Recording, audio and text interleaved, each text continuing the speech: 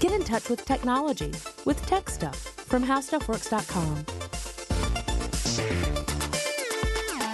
Hey there and welcome to Tech Stuff. I'm your host, Jonathan Strickland. I'm an executive producer with How Stuff Works, and I love all things tech. And in the last episode, we were talking about the Oracle story. We're going to continue that with this episode. We will not finish the Oracle story with this episode because the company's been around for a while, and there have been a lot of things that have happened with Oracle, both good and bad. And so we're going to really dive into some of the more tumultuous years at Oracle. The period of the 90s were really, really big for Oracle's history. Very important years where Oracle could have gone away if things had turned out slightly differently. And also just as a reminder that we're going to publish Tech Stuff more frequently. For a little while, at least, kind of doing an experiment. You guys are going to get episodes on a much more frequent basis. They might be a little shorter, but you're going to be getting them a lot more frequently. So we're excited about this. I can't wait to really experiment with it and see how it works and to hear your guys' feedback. Looking forward to all that. But let's jump into Oracle Story Part 2. Now, in that last episode, I mentioned that Oracle had made a bit of a boo-boo in 1990, which is an understatement. It was a problem that had some people wondering if the company that had been on a meteoric rise was going to be on the verge of collapse. So what was going on? Well, it turned out that the company had been regularly misreporting revenues for the fiscal year that ended on May 31st, 1990. For at least 3 quarters, because the first quarter of that year, apparently there were no problems, but for at least 3 quarters, the company had made errors which led some people to suspect that people were purposefully misrepresenting their earnings in an effort to drive up Oracle stock prices. Now, that was a charge that executives at Oracle flatly denied. They said this was not intentional. It was not at all a case of us trying to inflate the stock price. But what was going on was definitely a little hinky. There were instances of the company recording orders as actual sales. So imagine that you walk up, you're a salesman, or salesperson, I should say. You're a salesperson, you walk up to a potential client. You have a discussion with that client, and you have a handshake that says the client's really going to think about purchasing your product. And you go back and you record that as an actual sale. Well, that would be disingenuous because the client has not really put any money forward. They haven't agreed to anything. So for you to call that a sale to boost your numbers would be unethical. Part of the allegations were that that was what was going on with Oracle, although Oracle said, no, it wasn't intentional. It was that we had these promises to purchase our products that were being counted as sales because it was all taken in good faith, but no sale had yet taken place. And there were other examples of clients apparently being double billed, such as when a client would pay for an upgrade and Oracle would issue a new invoice for support services without canceling the old support services invoice from before the upgrade. So essentially, this client is being invoiced twice for support services. Now, they shouldn't have to do that because while you are upgrading and you have to pay for the upgrade, the support services should remain pretty much steady. So you would cancel the old invoice, use the new invoice to indicate this is for the upgrade services, but you wouldn't bill the client twice. You wouldn't continue to give them support for both the old version and the new version. So that was an issue. There were also cases of clients who had returned products to Oracle for a refund, and the company just never canceled out the sale in their own records. So while they were returning money to the clients, in their records, that sale was still existing on a ledger somewhere as being legitimate instead of being a return. So there were multiple instances of Oracle having sales on the books that did not actually exist in the real world, and so the numbers were not matching up. The reported revenues and the actual profit were way out of alignment. You would look at the sales and say, well, according to this, we made $50 million in sales, but when we look at the actual profits, they're very, very low. So there's a huge disconnect here because either our expenses went out of control or the revenues that we've indicated in this sheet are not really accurate. So some shareholders were noticing these problems as early as March 1990, and they began to file lawsuits against Oracle, some of which became class action lawsuits. So how could this have happened without it being purposeful? Well, the sales environment at Oracle in the late 80s and early 90s was incredibly aggressive, something that Larry Ellison, one of the co-founders of Oracle, had himself encouraged. Now, according to a book written by Karen Southwick, it's a book titled Everyone Else Must Fail, The Unvarnished Truth About Oracle and Larry Ellison, sales at Oracle depended upon representatives making aggressive quotas, both to earn sweet commissions and to avoid being at the bottom of a widely circulated list. So those commissions were a big incentive driver. If you hit your quota, you would get a certain percentage of those sales on commission. If you went above your quota, if you sold more than what your quota was asking for, you got an even bigger commission for all additional sales. So if you made $3 million in sales, you would get a decent commission. And if you did another $1 million of sales on top of that, on top of your quota, you would make a bigger commission and actually make more money off of that fourth million than you did off the first 3 million combined. So there was a real incentive to go out there and very aggressively try to sell Oracle's products. On top of that, there was this list I was telling you about. Well, the sales team was originally led by a guy named Mike Seychells, who headed sales until 1986. That's when Larry Ellison fired him to replace him with Gary Kennedy. Now, Gary Kennedy had previously been a direct report to Mike Seychells, so he was under Mike Seychells in the hierarchy. But Kennedy was an incredible salesperson. Like, he was just outselling Seychells quarter after quarter. So eventually Ellison said, "Why do I have you working under this other guy? You're clearly outperforming him. You should have his job." So he fires Mike Seychells and then promotes Gary Kennedy to Seychells' job. Now, Kennedy would create a list every quarter, and he would rank all the salespeople in his department according to how well they met their respective quotas.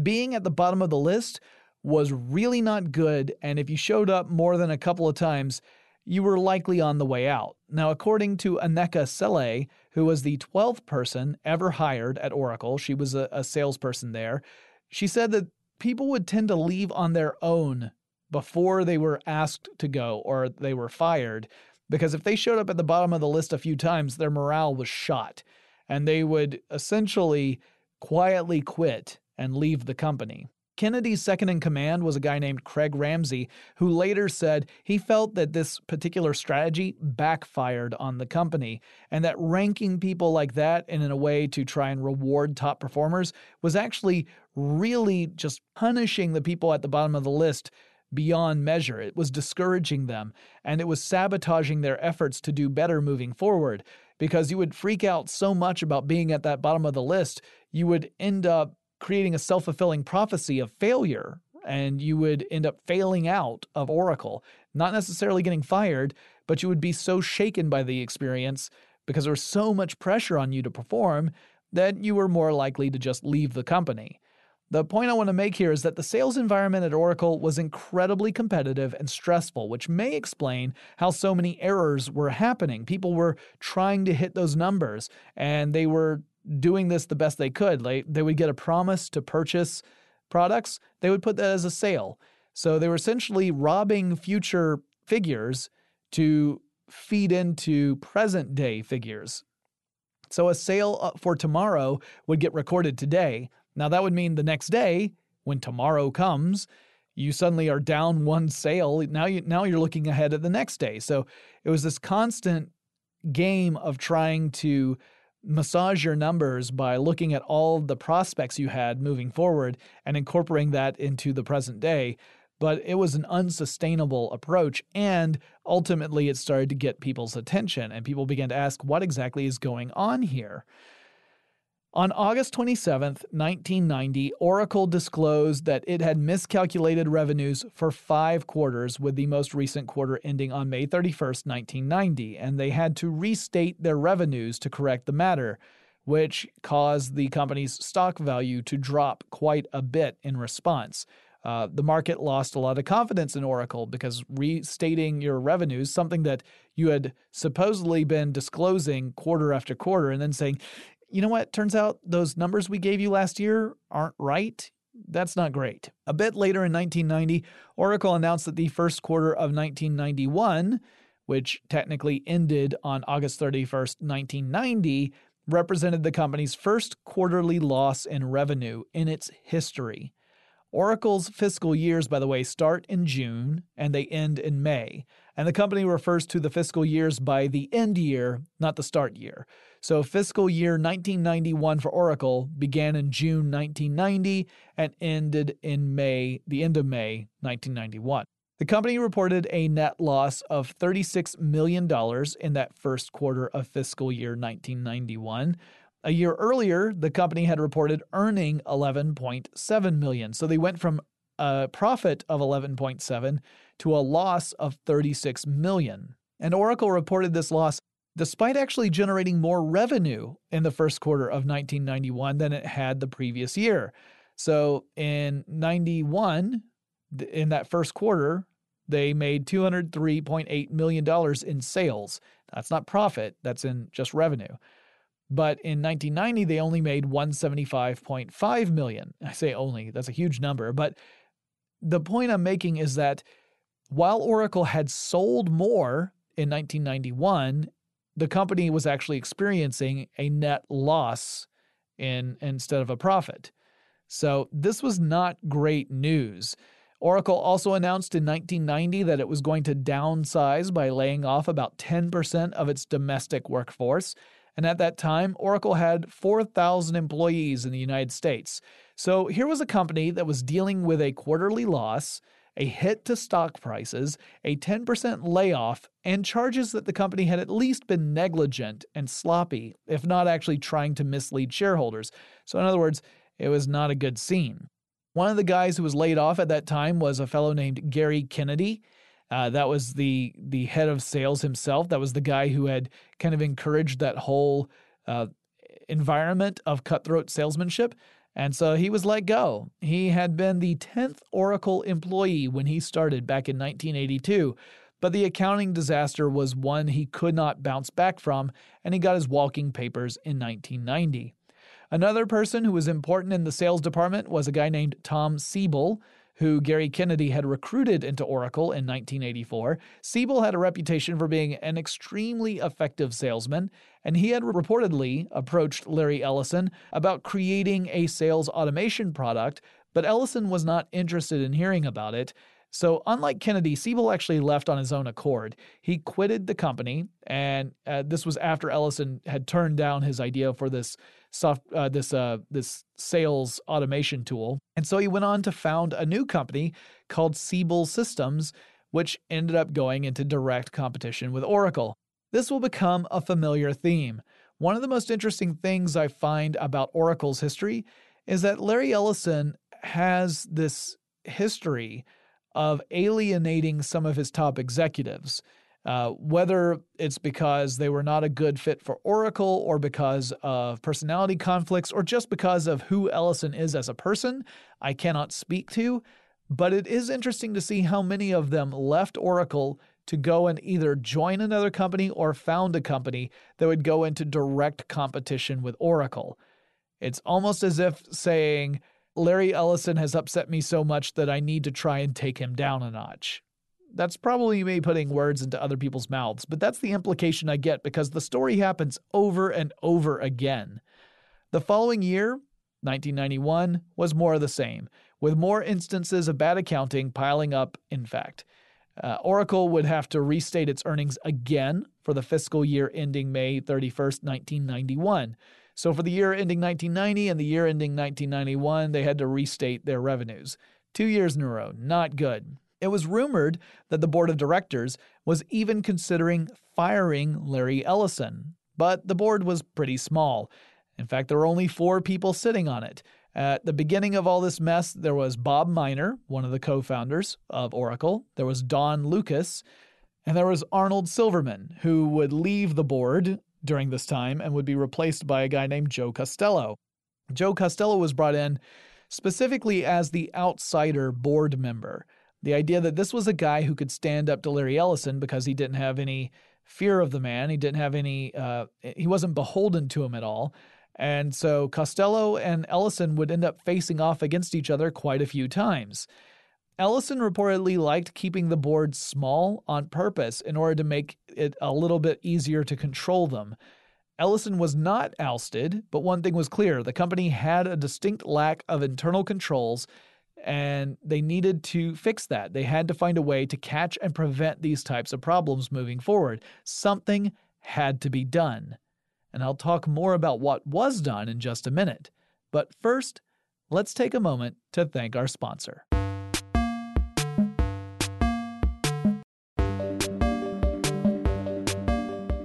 Well, one of the things that was done in response to all of this controversy was another high-profile firing, and that would be of Jeff Walker, who was the chief financial officer for Oracle.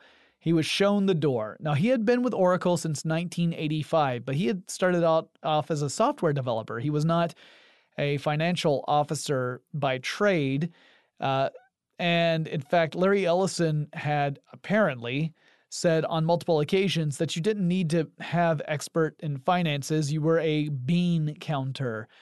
And so there were a lot of interesting reports about why Larry Ellison was so hot on having Jeff Walker as chief financial officer. A lot of the reports suggested that Ellison wanted a person that was really easy to influence so that he could end up, quote unquote, controlling Walker and not have someone who was more independently minded and have firmer ideas of how the financials should be handled for his company, which says a lot, I think, but I don't know how true those accusations are. They could just be people who are bitter about Oracle in general who are casting aspersions. I don't know. But the general story was that Ellison wanted Jeff Walker in that position because it was someone else that he could influence. Ellison would defend Walker to the rest of the board while they were all debating on who should replace Walker as CFO. So Ellison was saying, no, we shouldn't get rid of him. We should keep him.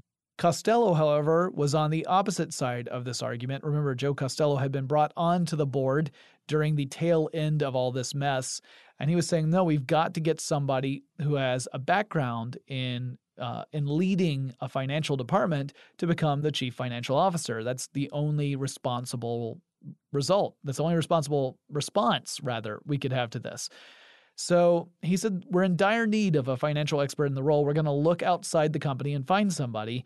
Ellison was dismissive of this idea. He said, you don't have to be an expert. It's just numbers. It's easy. The board persisted, and eventually Ellison would back off, kind of. After the fallout, there was a lot of blaming going around at Oracle. Ellison largely blamed Gary Kennedy and said his sales strategies were the reason for all the accounting discrepancies. Kennedy and Siebel, who had both left Oracle at that point, said that Ellison's attitude of anything goes was ultimately to blame, that Ellison set the tone. That he said, essentially, everything is fair game until you get caught. So if you're not caught, you can pretty much do whatever you need to do to get the results you want to get. That's what they say Larry Ellison's philosophy was. Well, one move the company made to try and right the wrongs was to make a new hire to replace Walker, and Oracle would eventually reach out to Jeff Henley. Henley had served as the chief financial officer of the Pacific Holding Company. That was a holding company that had a life insurance company underneath it, as well as investment strategy company, brokerage firms, that kind of thing. And according to Costello, Ellison initially tried to cut the offer the board was going to extend to Henley. Ellison's like, no, this guy doesn't need that much, cut it in half. But the rest of the board stood up to Ellison. They said, no, he really does need this package in order to bring him on board to Oracle. We're never going to hire him away otherwise. And it became kind of a battle between Ellison and the rest of the board. Now, Ellison was a majority, well, at least not a majority shareholder, but a major shareholder in Oracle. He had a huge amount of clout because he owned so much of the company. But Costello would not back down, and he kept telling Ellison, no, we've got to absolutely extend this package. And eventually, Ellison would back down because Costello said, listen, if you don't agree to this, the rest of the board is going to have a discussion about whether or not you're actually fit to lead this company, and you could find yourself out of a job. And at that point, Ellison backed down and agreed to offer the employment package to Henley, which was pretty attractive. It included 500,000 shares in the company, just to start off with. Now, Henley began to whip the company into shape right away from a financial responsibility standpoint. He cleaned up the company's practices. He established controls to prevent another disaster like the 2 previous fiscal years had been. He also had to figure out how to get an inflow of cash into Oracle to keep the business running, because they had $170 million in outstanding loans, and they needed collateral. Well, first they began to put up its receivables as collateral, but the problem was the receivables weren't entirely reliable, as the previous 2 years had shown. So they needed to find some other means of doing this. Because again, Oracle had been selling future products for present-day cash, which is really just robbing the future to pay the present. So ultimately, Oracle was able to get some money from Nippon Steel.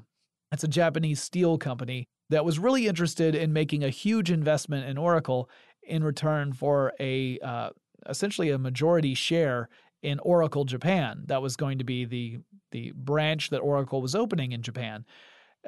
Ellison initially said no to the deal because it was for a large percentage, like more than 40% of Oracle Japan, and Ellison did not want that to become an issue.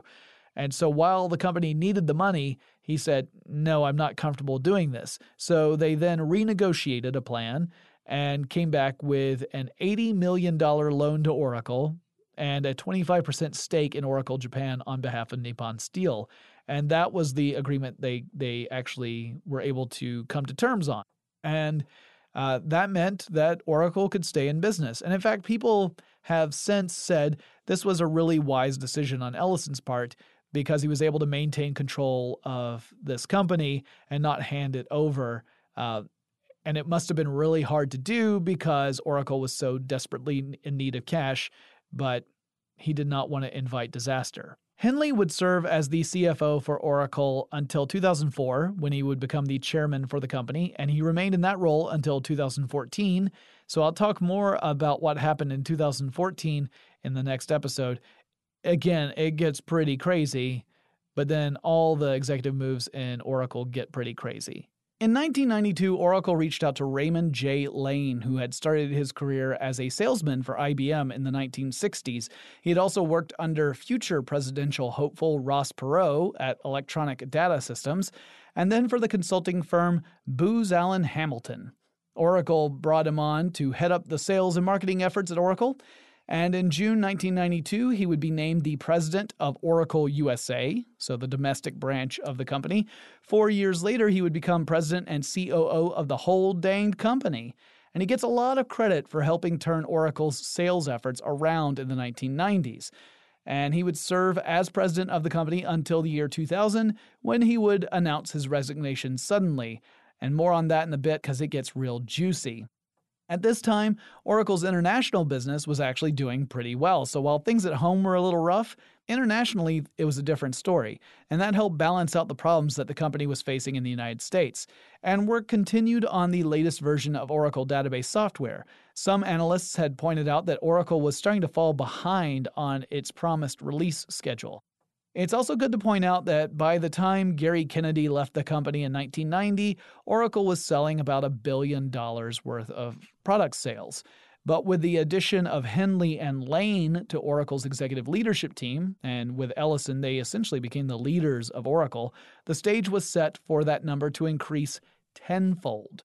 Bob Miner, one of the co-founders of the company, left his role as head of product and development at Oracle to become the leader of a spin-off unit focusing on advanced technologies. He did this in 1992, but the following year, he sadly passed away due to lung cancer caused by exposure to asbestos. He was 52 years old and the one co-founder to have passed away.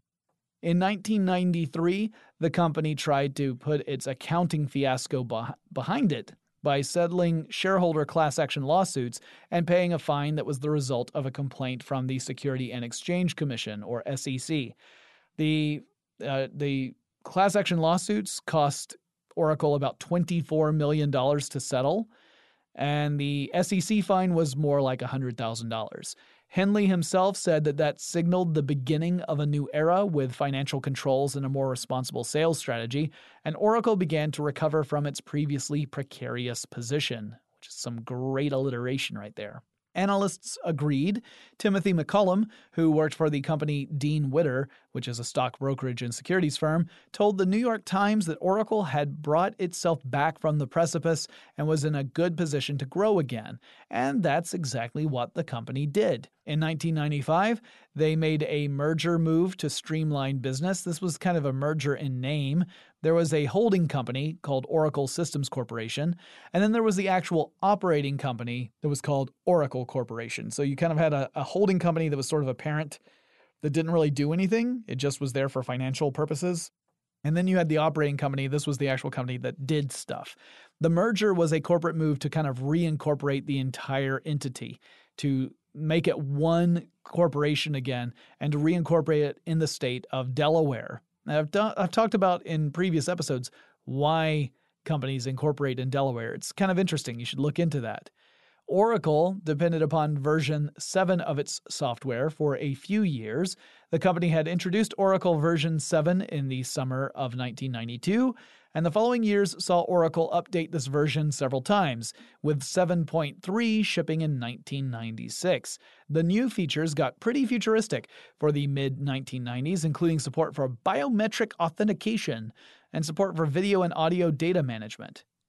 Now, I've got a lot more to say about what happened in the mid-1990s to late 1990s at Oracle, but before I do that, let's take another quick break to thank our sponsor.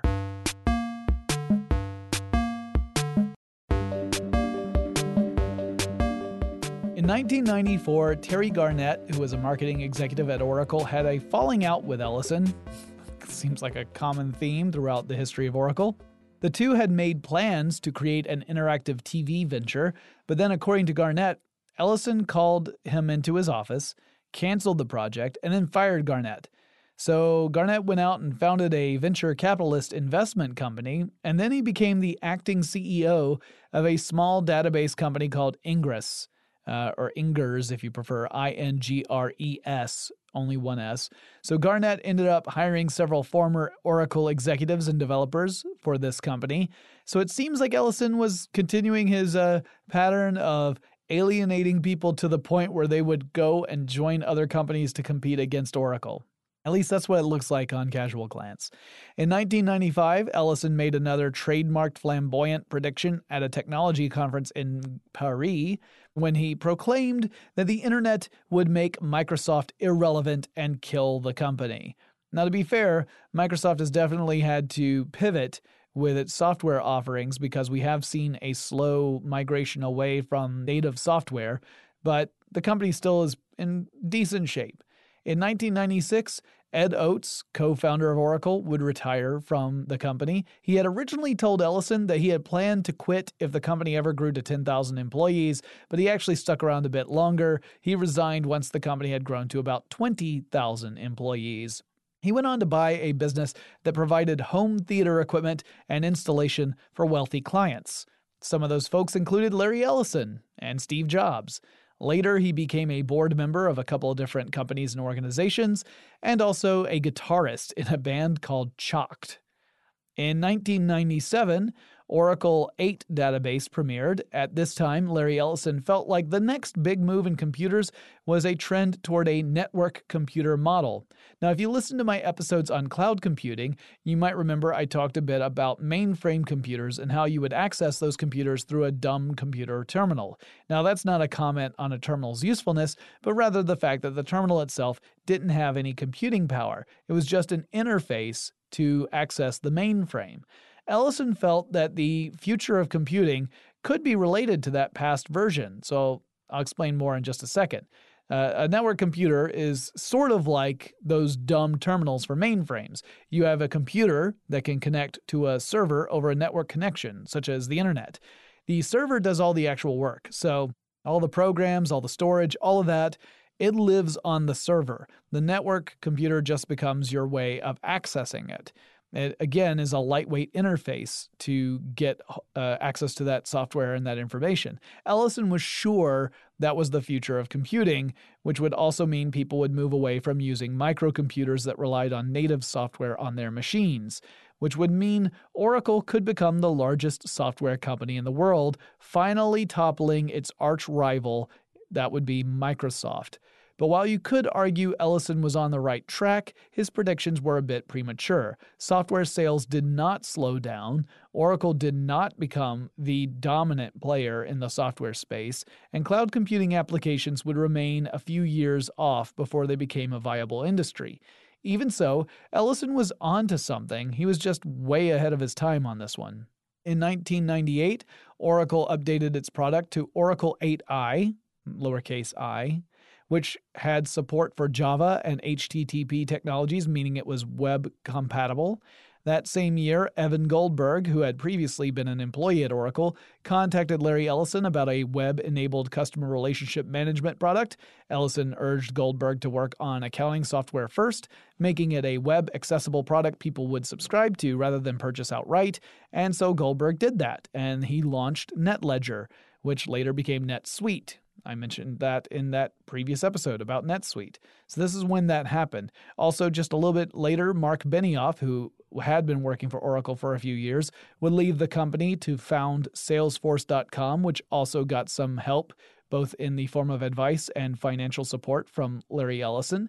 And Salesforce and NetSuite would go on into the software as a service game, an area that Ellison really wanted to break into as well.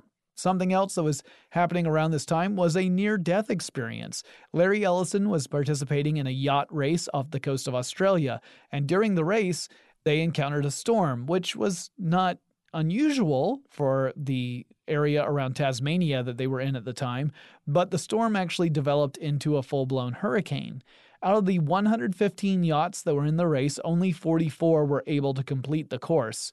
And 6 sailors from various yachts, none of them Ellison's, lost their lives in the storm. They drowned.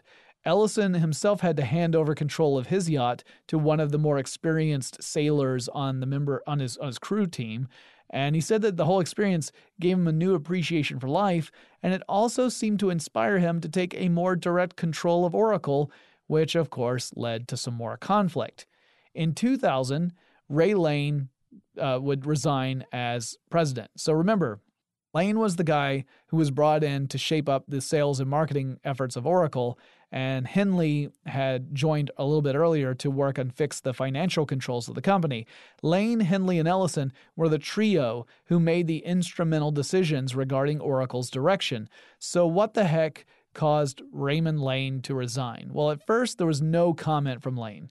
Ellison's public statement was that the resignation was part of a planned transition, but later he would kind of qualify that statement. He said, well, by planned, I mean I had planned to call Lane while Lane was on vacation with his family and planned to announce the resignation for the following Wednesday, which does not really seem like much of a transition plan to me, but there you go. Lane later had a lot more to say about his resignation. Now, according to him, Ellison had been steadily removing responsibilities from the role of president, and ultimately, Ellison wanted to take the title of president away from Lane and fold the title in with CEO. Now, that would leave Lane without a real role at the company, and it would effectively strip him of all his power. So when Lane asked Ellison, why do you want to do this? Ellison said that he felt having a president and a CEO meant that there were two people with authority, and that would cause confusion about who is in charge. This particular explanation I find absolutely hilarious considering what happens later in Oracle's history, but I don't want to jump ahead of myself.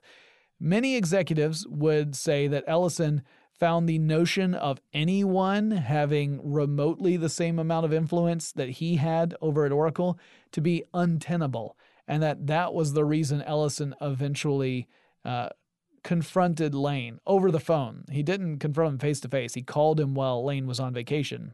So Lane decided that he would resign rather than go through the process of having all of his responsibilities stripped away from him and the title taken away from him. He was just 2.5 weeks away from having several millions of dollars worth of shares in the company vest, and that was kind of a slap in the face. It was enough for him to potentially consider going into litigation against Oracle. In fact, a lot of executives have sued Oracle after being fired with the suspicion that the reason, or at least the timing of their firing, was to prevent them having more shares in the company vest at a certain point. But Lane did not go after a lawsuit. He did eventually get those shares, however. He didn't return to Oracle's offices either. A secretary instead would forward all his belongings to his home, so he was pretty much just done with Oracle at that point. Now, a few months after Lane's departure, another executive named Gary Bloom handed in his resignation. Bloom had been an executive vice president of database development activities, and he had really hoped to get the role of president and maybe even eventually CEO. He had aspirations of leading Oracle. But Bloom was starting to find that it was difficult to get any face time with Ellison, who was relying more heavily upon an executive that he had hired recently named Safra Catz. Safra Catz had joined Oracle in the late 90s, and she was well on her way to becoming a huge influence in that company. Ellison would frequently communicate to others in Oracle through Catz. He would tell Safra Catz what he thought, and then she would go on and talk to the various people who were involved with whatever it was Ellison wanted to talk about. Bloom was really frustrated that he wasn't getting anywhere, and he was suspicious that he was never going to get to the top leadership position at the company, so he ended up leaving Oracle to become the head of another company called Veritas. Now, that same year, there was a few other shakeups for Oracle. The company released an integrated application suite called 11i, but it was really buggy, so that made customers pretty upset. And the stock share price fell 14% in the wake of Ray Lane's departure. But Oracle's story does not end there. There's a bit more to tell, and I will go into it when we get to the Oracle story part 3. In the meantime, if you guys have suggestions for future episodes of Tech Stuff, please let me know what you would like me to cover, whether it's a technology, a person, maybe there's someone you would like me to interview or have on as a guest host.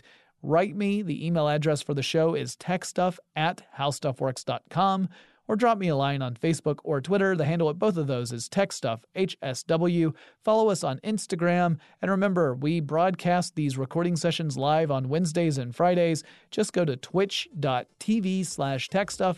You'll see the schedule there. Join in. There's a chat room. You can have a lot of fun with everybody else. And I'm happy to chat with you whenever I'm taking a little break. And I'll talk to you again really soon.